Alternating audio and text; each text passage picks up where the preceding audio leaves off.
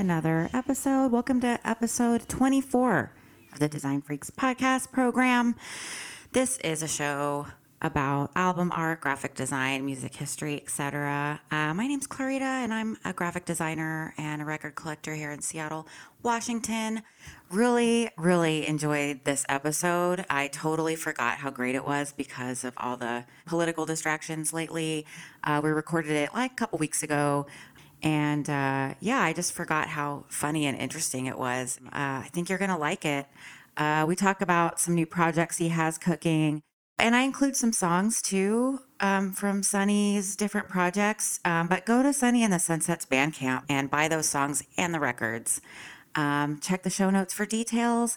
And as always, go to my website for additional photos and content, designfreakspodcast.com. Also, check out ruinousmedia.com for other podcasts and merch. Thanks for listening, subscribing, donating, and all that. Really appreciate it.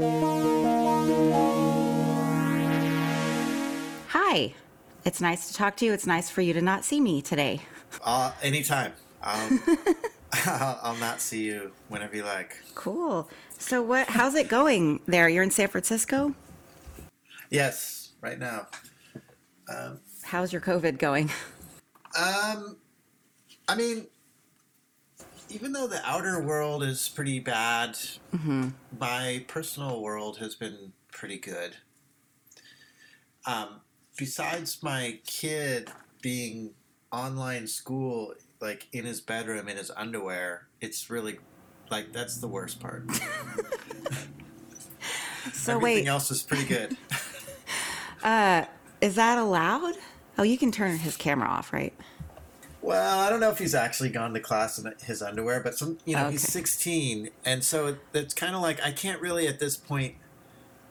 It's at the very beginning. I was like, okay, you need to get up and pretend you're going to school by going to the kitchen and sitting down in front of like your computer, and it was kind of silly in a way to ask him all that because it's a charade, it's kind of a facade, and so I didn't worry about it too much, and he gets good grades and stuff, so to some extent you kind of have to be like, step off when they take care of themselves. Yeah. And but I'll peek my head in there, like during his school hours, quote unquote school hours, and sometimes he's still in bed just doing math, or he's slouched in a chair and in like maybe he has some kind of sweatpants on or something, and he's got like a half-eaten bowl of cereal. We're basically training them to be stay-at-home, like sort of single dude graphic designer types. Well, what's wrong with that? That sounds like me. It sounds ideal. But yeah, I feel so bad for young people right now, for kids and teenagers. I mean, I can't even imagine being asked to like not hang out anywhere. Yeah. I don't know. When I was that age. It's really tough, yeah. He doesn't complain, but it's just like it's just not good. I've actually talked to him about I've been like, if next year is online, then I would say drop out of school, take drugs, go live in the park, grow your hair out. Yeah, you can't tour, so yeah, just go outside. Yeah, just go full Timothy Leary and drop out. I don't know, like or go old school, like join the forestry department, or build a bridge in Brazil, or do something. I don't know. Yeah. But like, go enter the workforce. Is he a musician also? No. He's into fashion. He makes a lot of clothes and stuff. Oh wow, I didn't know that. He's obsessed with hip hop and basketball and fashion. I mean, he's probably not very interested in building a bridge in Brazil, but like that maybe that's my dream. But I'm like being a fisherman in Alaska, like go on one of those boats, he's like can I bring my sewing machine? Aw, yes. Yes. That's awesome. Fishing boats are where a lot of fashion designers got their start, I think. Yeah, it's natural. Yeah, all the fish nets.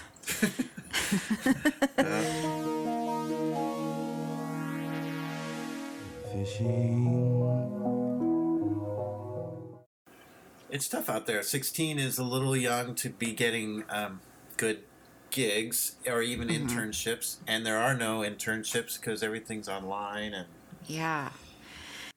now we're kind of in this weird double whammy where it's like we businesses aren't open. Like we closed things to flatten the curve, and then we failed to flatten the curve, and now things are closed and we're not flattening the curve. So, did you have a tour planned? Did you have to cancel a bunch of stuff or cancel a release or? Everything got postponed. I had some tours. I had some festival shows and some things, and I was able to because you have contracts for these things, I was able to get some grants because I could show that I actually had contracts guaranteeing me money. So that was kind of cool. But everything is just done. I mean, I'm not that sad about it in a weird way. Like, I'm still making music and making records and producing other people. So I don't totally miss bars and green rooms and vans and stuff. So there's a part of me that's I'm not depressed or anything, or I don't know. I guess that's where I'm at.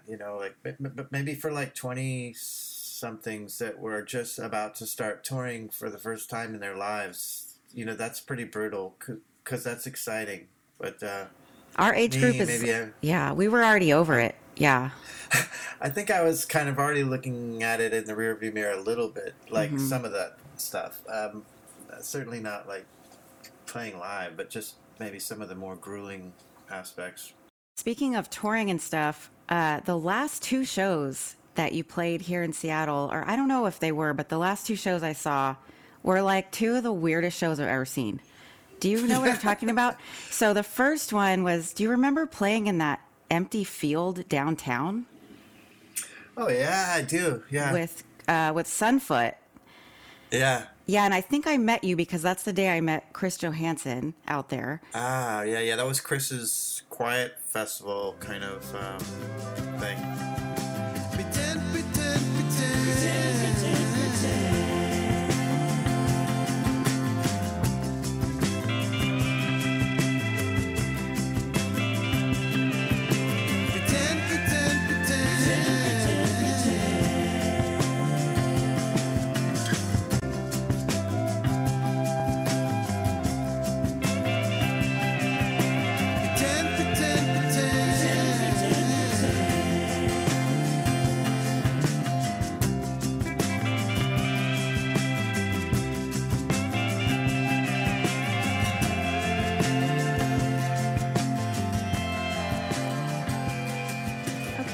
Are you still there? How's your dog? Hi. I'm still here. She's good. She just started doggy daycare, so it's all new. She's a puppy.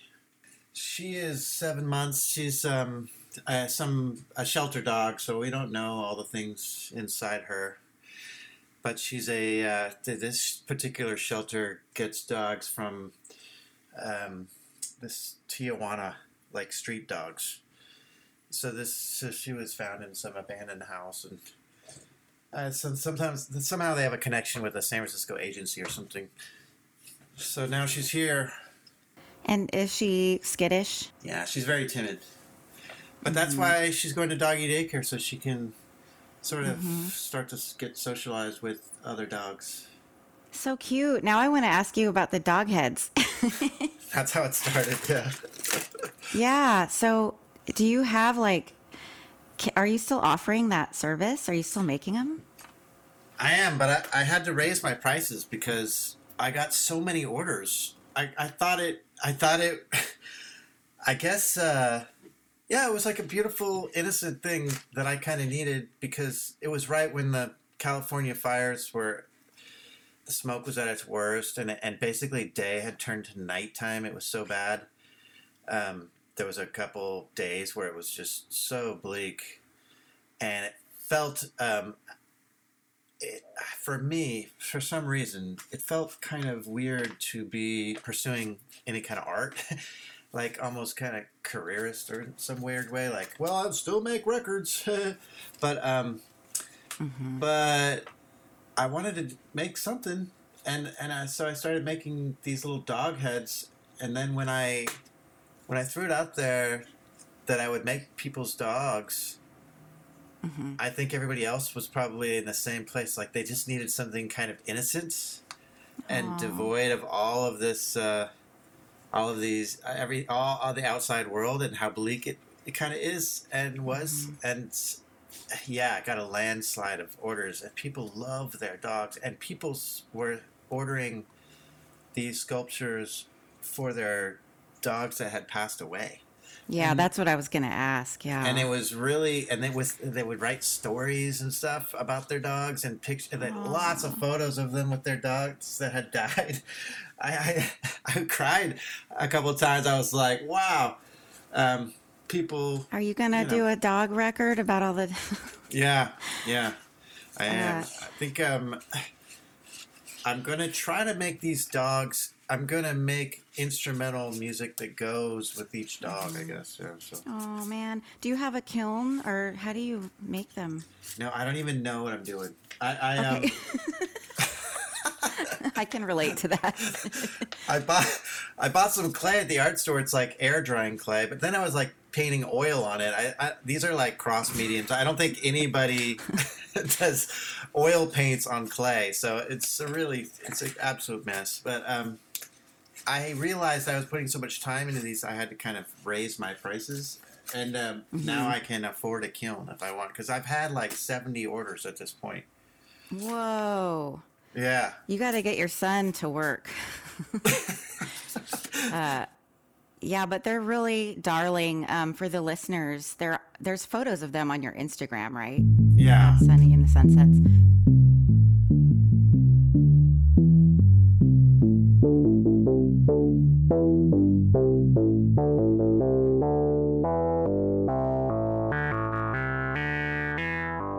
So this probably won't get released until after election. Do you have any predictions?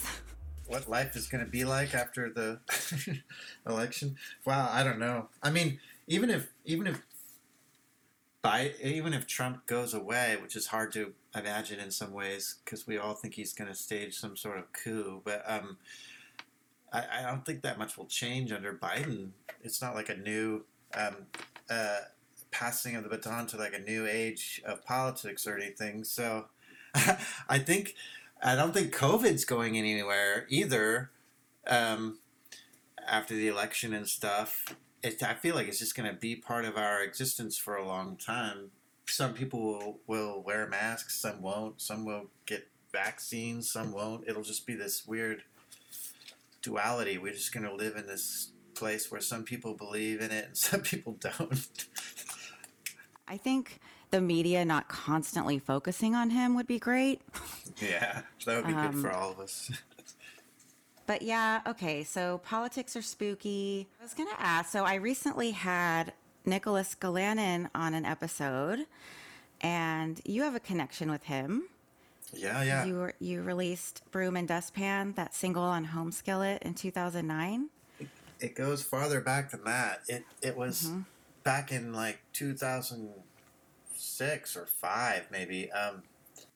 When I was first kind of getting out there at all, I think I opened for Nico Case on a tour, and this gal came to the show in like Eugene or some kind of out of the way place, and asked me if I wanted to come play a festival in Alaska, and of course I was like, absolutely, like that sounds pretty dreamy, and so they managed to have enough funding to get me up there with some musicians and stuff, and it was the beginnings of his festival. At least I think it was the beginnings. And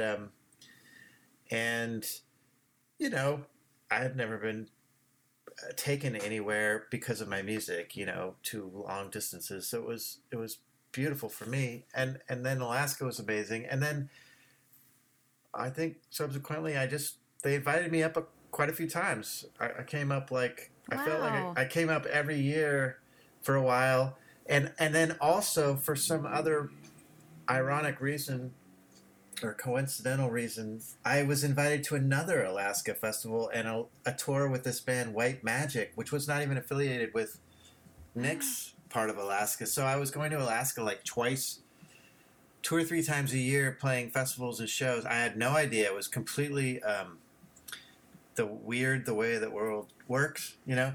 And Wow. I wasn't trying for it or anything. And I went on a couple different tours and Alaskan tours are very like you get in a car and you put your car on a ferry for like a day and then end up in some other port town and then do it all over again. So it's way different than anywhere else. And we played some pretty small Alaskan towns and the amazing thing, like Haines, Alaska, for instance, I remember we played at like what, I don't know, 10 p.m. or something. Played a set.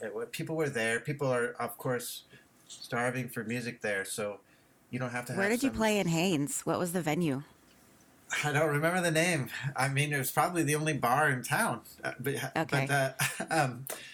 What was amazing about it was that it was a great. People were there. We were having a great time.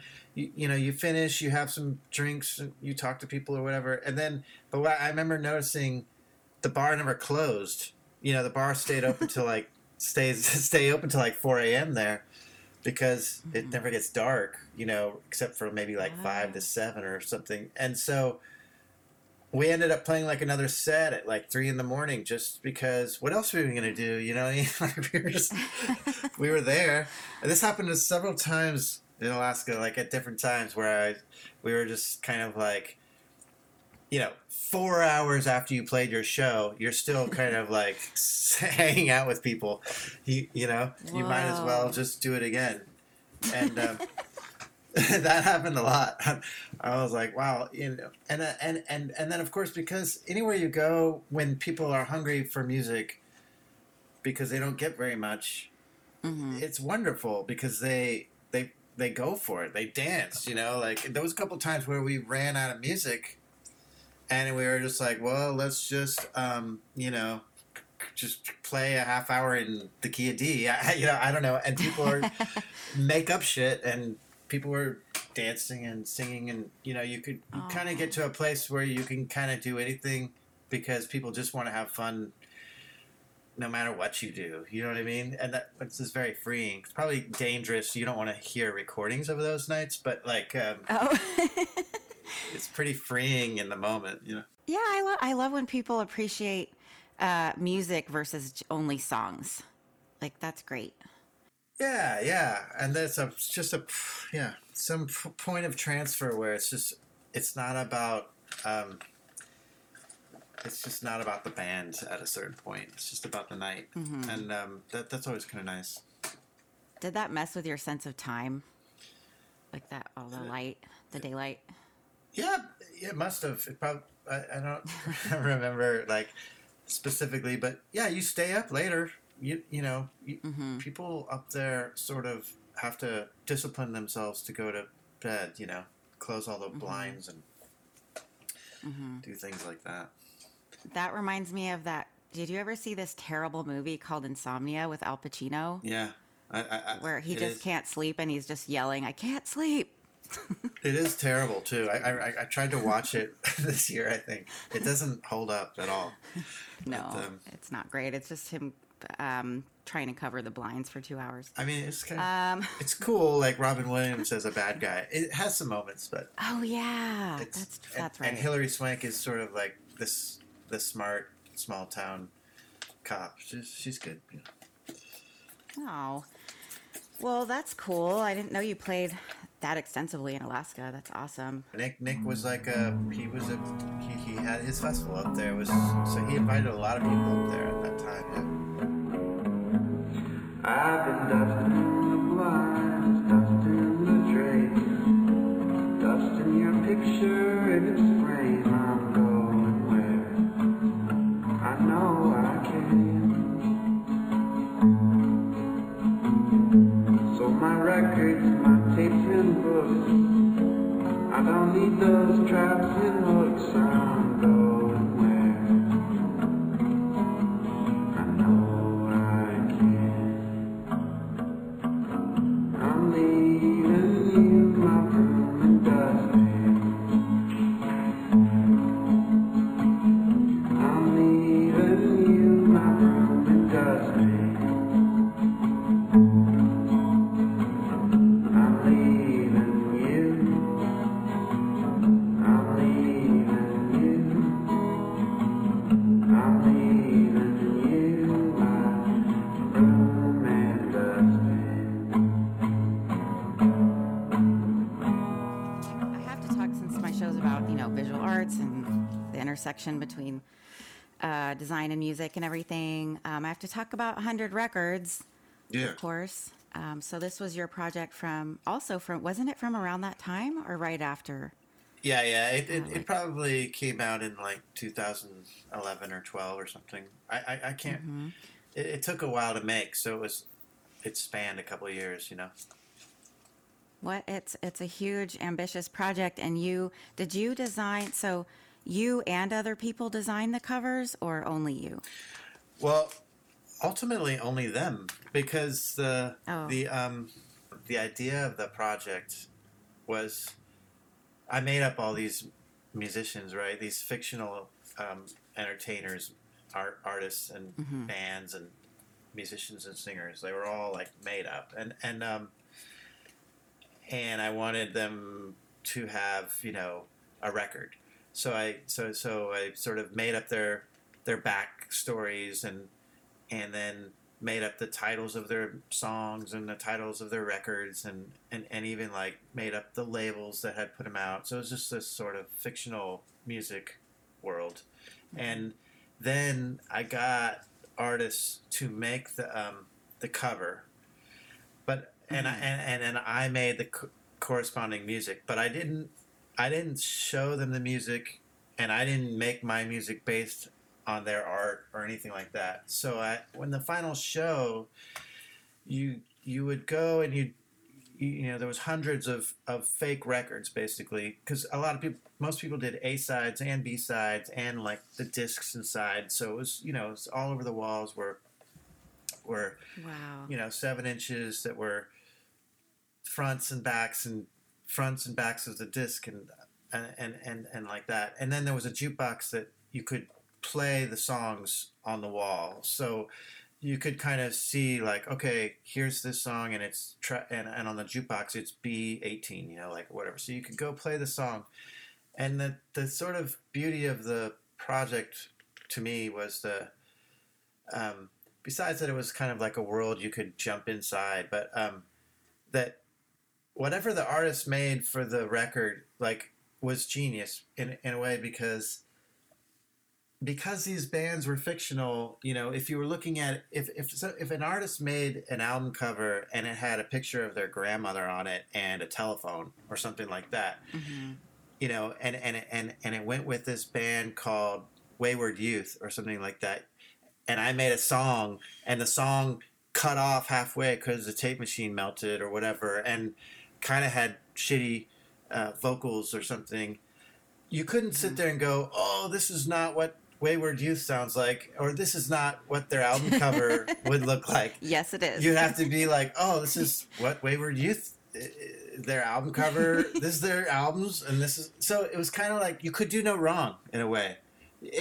So if the art was kind of like there was a couple pieces where I was like, oh, okay, whatever, maybe this artist called it in a little bit, or this isn't my favorite cover, but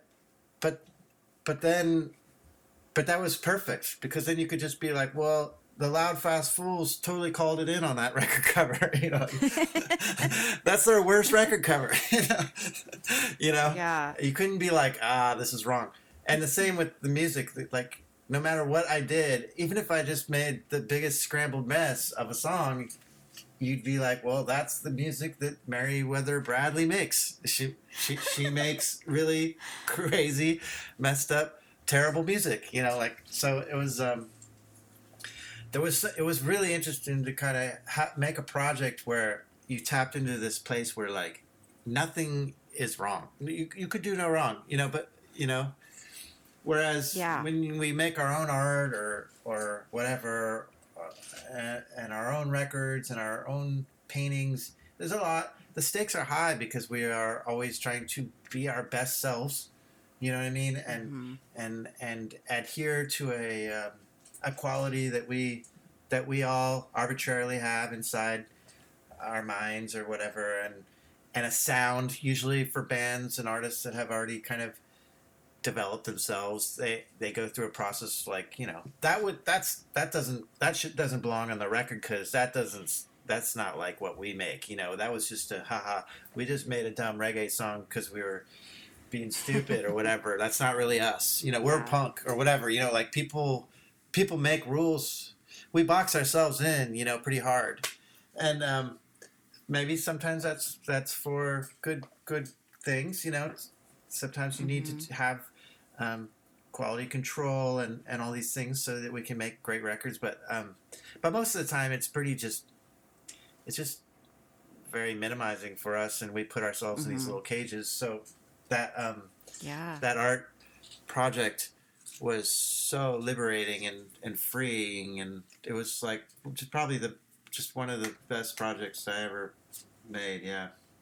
Well, it's a great idea. I love that it lent itself to that freedom that you're talking about, because it exposes the limitations of identity, I guess. Like, if you're the fuckaroos one day and versatile Kyle the next day. That's fine. Yeah. I love the names, by the way. Oh, good. Yeah. Were they just random? I just try, they just like anything. You start, sometimes you start in reality and then you just sort of, you need a jumping off place. So, maybe somebody named Kyle or something, and you kind of go from there, or that kind of thing. You need Hank Champion. Yeah, Hank Champion. Hey, I'm hoping Volume 2 is my favorite. If you can. Hank Champion's gonna he's gonna make his own record soon. But Ooh. with the dog sculptures, I've been starting to make a project called 100 Dogs. So it sort of goes, but they're like fictional dogs and stuff, and they all have their own soundtrack as well. But hopefully there will be some connection between 100 records and 100 dogs. It's all sort of getting cuckoo in my mind. I don't know. Okay. Is there anywhere where people can go see? Is there a place online with everything together visually? I don't think there is anymore. It made its rounds. I ended up taking that jukebox and the show to a lot of galleries over the course of a couple of years after it was done, like just different cities and to Europe and stuff. And at some point, I was like, I'm done. I have to be done with this. And I always wanted a book of it, but I had to move on with other projects. It was just like it was too hard to keep going. I was like, best to move on. So that's probably a huge job to compile everything at this point. Yeah, I often wonder about that. Like when you get, just imagine if George Lucas just stopped after Star Wars. It might have been better. He couldn't let it go. Oh man, I'm not a huge Star Wars fan, but yeah, I see what you're saying. Okay, so I have a question about Hairdressers from Heaven. And I'm assuming, first of all, did you design all the Sunny and Sunsets covers? No, not at all. I mean, I've done a lot of them, but I've had a couple of my heroes do art over the years. Like a couple of them are Chris Johansson. He did. It's his art on Tomorrow's All Right. Is a block print that he not a block print, but a print that he made years ago. And Tenet to the Afterworld is some of his. Is a kind of a piece of his art as well. And one of them is my friend Shade, who was in and out of the Sunsets for years. He played that weird show with you and Sunfoot. Yes, he did. I was talking about before. Yeah. And he's a great artist as well. So I was always trying to tap him when he was in the band and just utilize his. I don't know, just have him be more part of it, I guess. And and then all the other ones I've done. So there's like different in between things and stuff like that. I mean, I'm working on one now. It's so hard. But yeah, Hairdressers, that was mine. Yeah. What do you start with the type or do you start with imagery? Hairdressers from Heaven was definitely, the title was first. I was like, okay, this is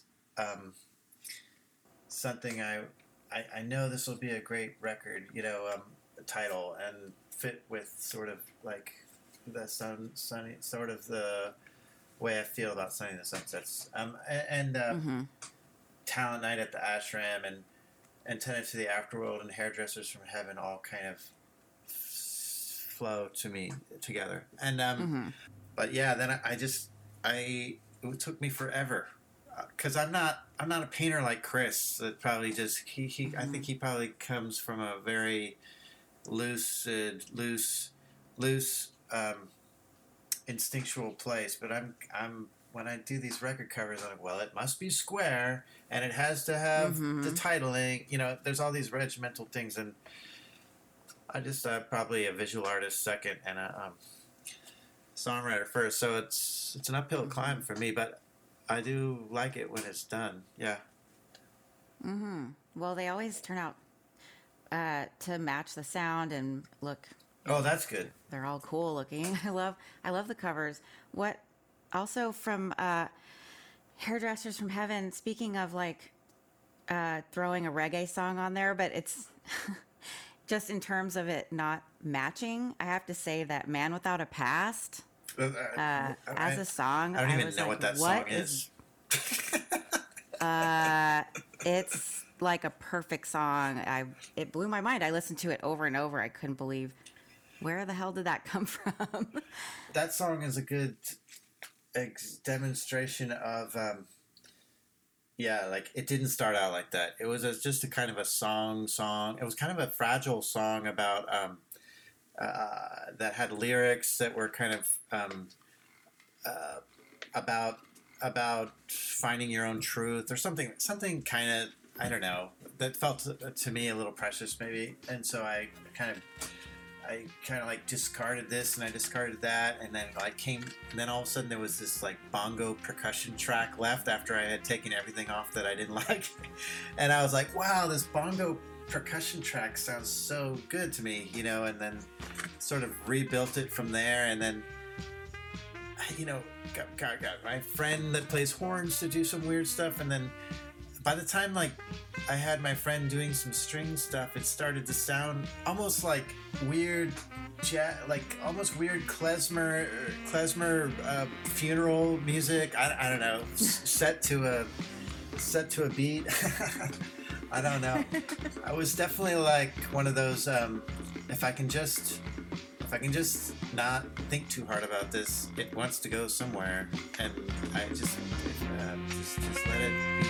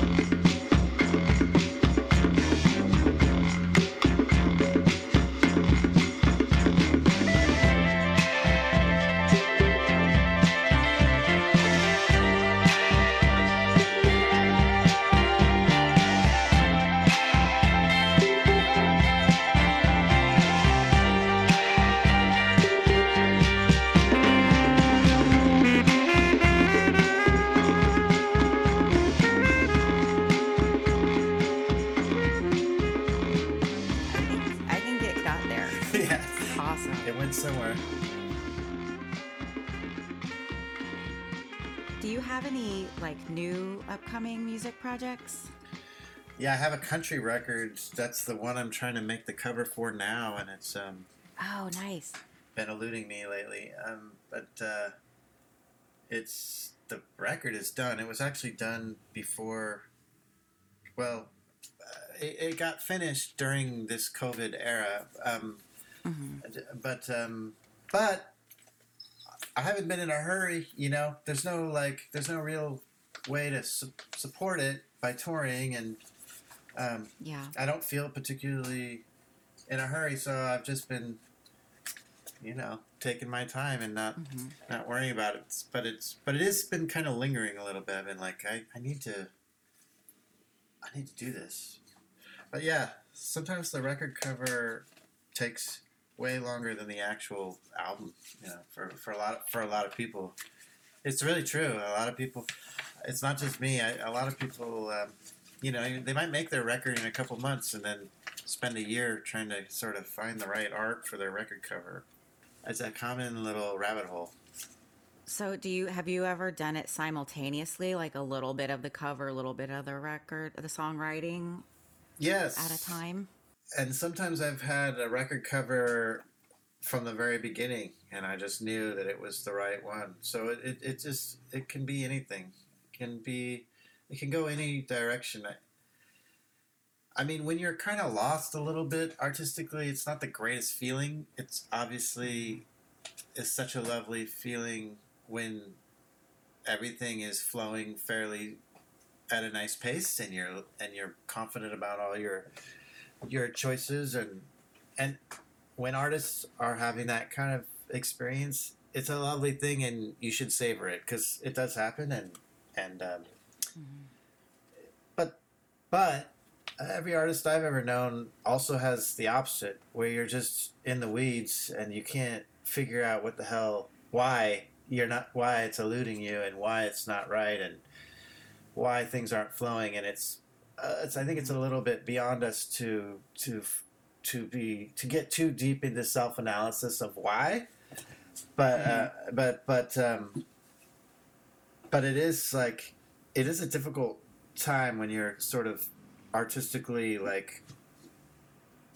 hitting dead ends, and it happens to everybody I've ever met, and I don't know how I got on that tangent, but it just kind of it happens. Do you ever get superstitious I don't know. if you're having a hard time? No, I don't know if I do. Maybe. Like I'm not supposed to do this, or Oh yeah. Or there's some signal. I really shouldn't eat this bag of cookies right now because no. I mean, I don't know if this is necessarily in line with superstition, but there are different types of creativity, at least that I've experienced. There's kind of there's a destructive kind of phase that we go through that can be very creative, like smoking and drinking and staying up late and whatever, and all of those things that can be part of music making and can be really fun, and sex and whatever, romance, and just getting your life kind of messy and making probably some bad decisions here and there, and a lot of creativity comes out of those phases, and it can be genuinely you're kicking up kind of a lot of dust in your life and creating this kind of tornado of thoughts and feelings and stuff like that, and that's really good for art. I mean, hopefully you're not doing it to the point that you're causing a lot of pain, but and then there's kind of these sort of cleanse kind of health phases, at least that I go through, and I know other artists that do, that is also very creative, where you're really getting good sleep and taking naps and creative naps and thinking about art and things drinking or whatever is your vice kind of falls away, and drama and all that stuff, you're like out of the you're staying out of the world of people and messiness and things like that, and just like you're kind of like getting kind of monk like about your art, and just the art is really the main thing for you, and that's a very creative phase. And I don't know if it's connected to superstitions somewhat, but I know that sometimes when I'm in the health kind of phase, I'm getting good results and I'm being creative, I'm kind of like, God help me, but please let me stay on this. Let me keep walking this line, like don't push me off, and don't do anything that might destabilize this phase, because this is a good phase, and the same goes for the other phase. It's like I'm not ready. Please don't mess up this nice phase. I'm getting good results. So I don't know if that's superstition, but it's kind of this sense of like I'm on a winning streak. I don't want to mess this up. Mm-hmm. But Amen. You have to though. Unfortunately. Yeah, nothing lasts, but things can settle themselves or work out. Yeah. Well, yeah, that's really well put. I'm gonna have to listen back to that. Okay, good. Digest that. Really cool. Yeah.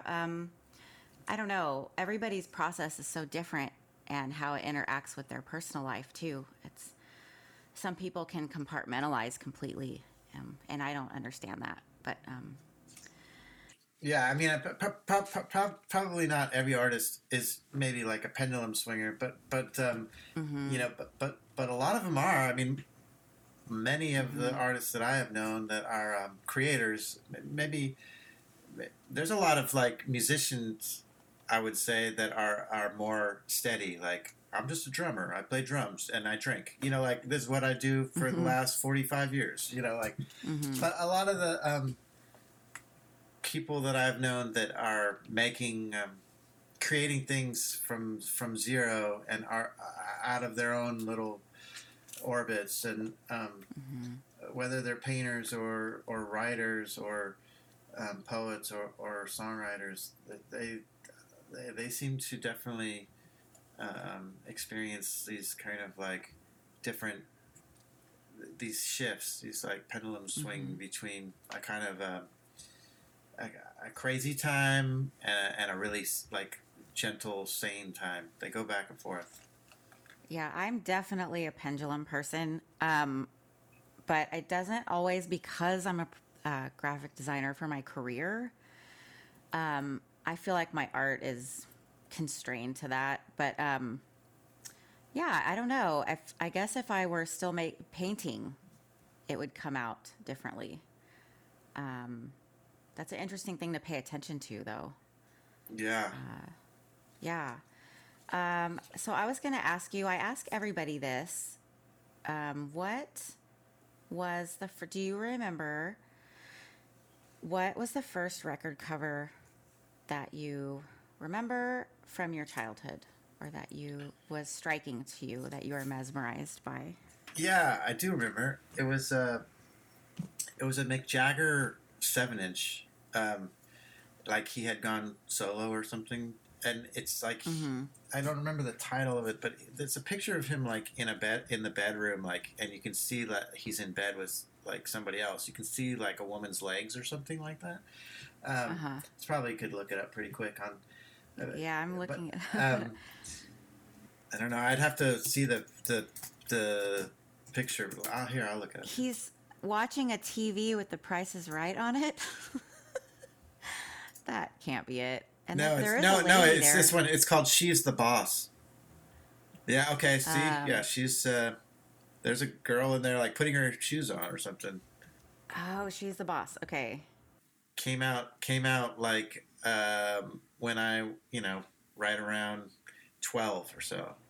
Yeah, that's very adult for you. See? As a 12-year-old. I think that's why I bought it. I mean, I know it's why I bought it, because I remember, because I was like, what's going on here? And this is probably what rock and roll is supposed to be like, you know. I'll have to listen to it. Maybe I'll try to play a little bit of it on the show. Yeah, that would be amazing. She's the ball. Yeah. Oh my gosh. Thank you so much for talking to me. Yeah, thank you. That was pleasurable. Thank you. Yay. And I'll let you get back to your doggy. I hope you and your family stay safe and entertained and all that, and creative, productive. Yes, likewise. You too. All right. Thanks, Sonny. Have a good day. You too. Bye-bye. Okay, bye.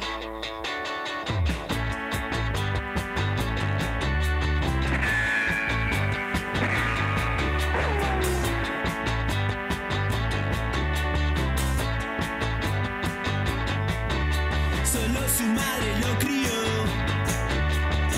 en la esquina donde quedó. Dudubé no tiene un plan, es una bestia o que es man. Pero cuando los veo a los vagos patear, quiero volar, volar, correr o volar. Teenage Dogs, delincuentes juveniles. Son una plaga invencible. Ver a un tonto a alguien matar. El mismo tonto fugado está. Mandémoslo a Pakistán. Somos bestias o queman. Pero cuando los veo a los vagos patear, quiero volar, volar, correr o volar. Teenage Dogs, delincuentes juveniles. Delincuentes juveniles. Delincuentes juveniles.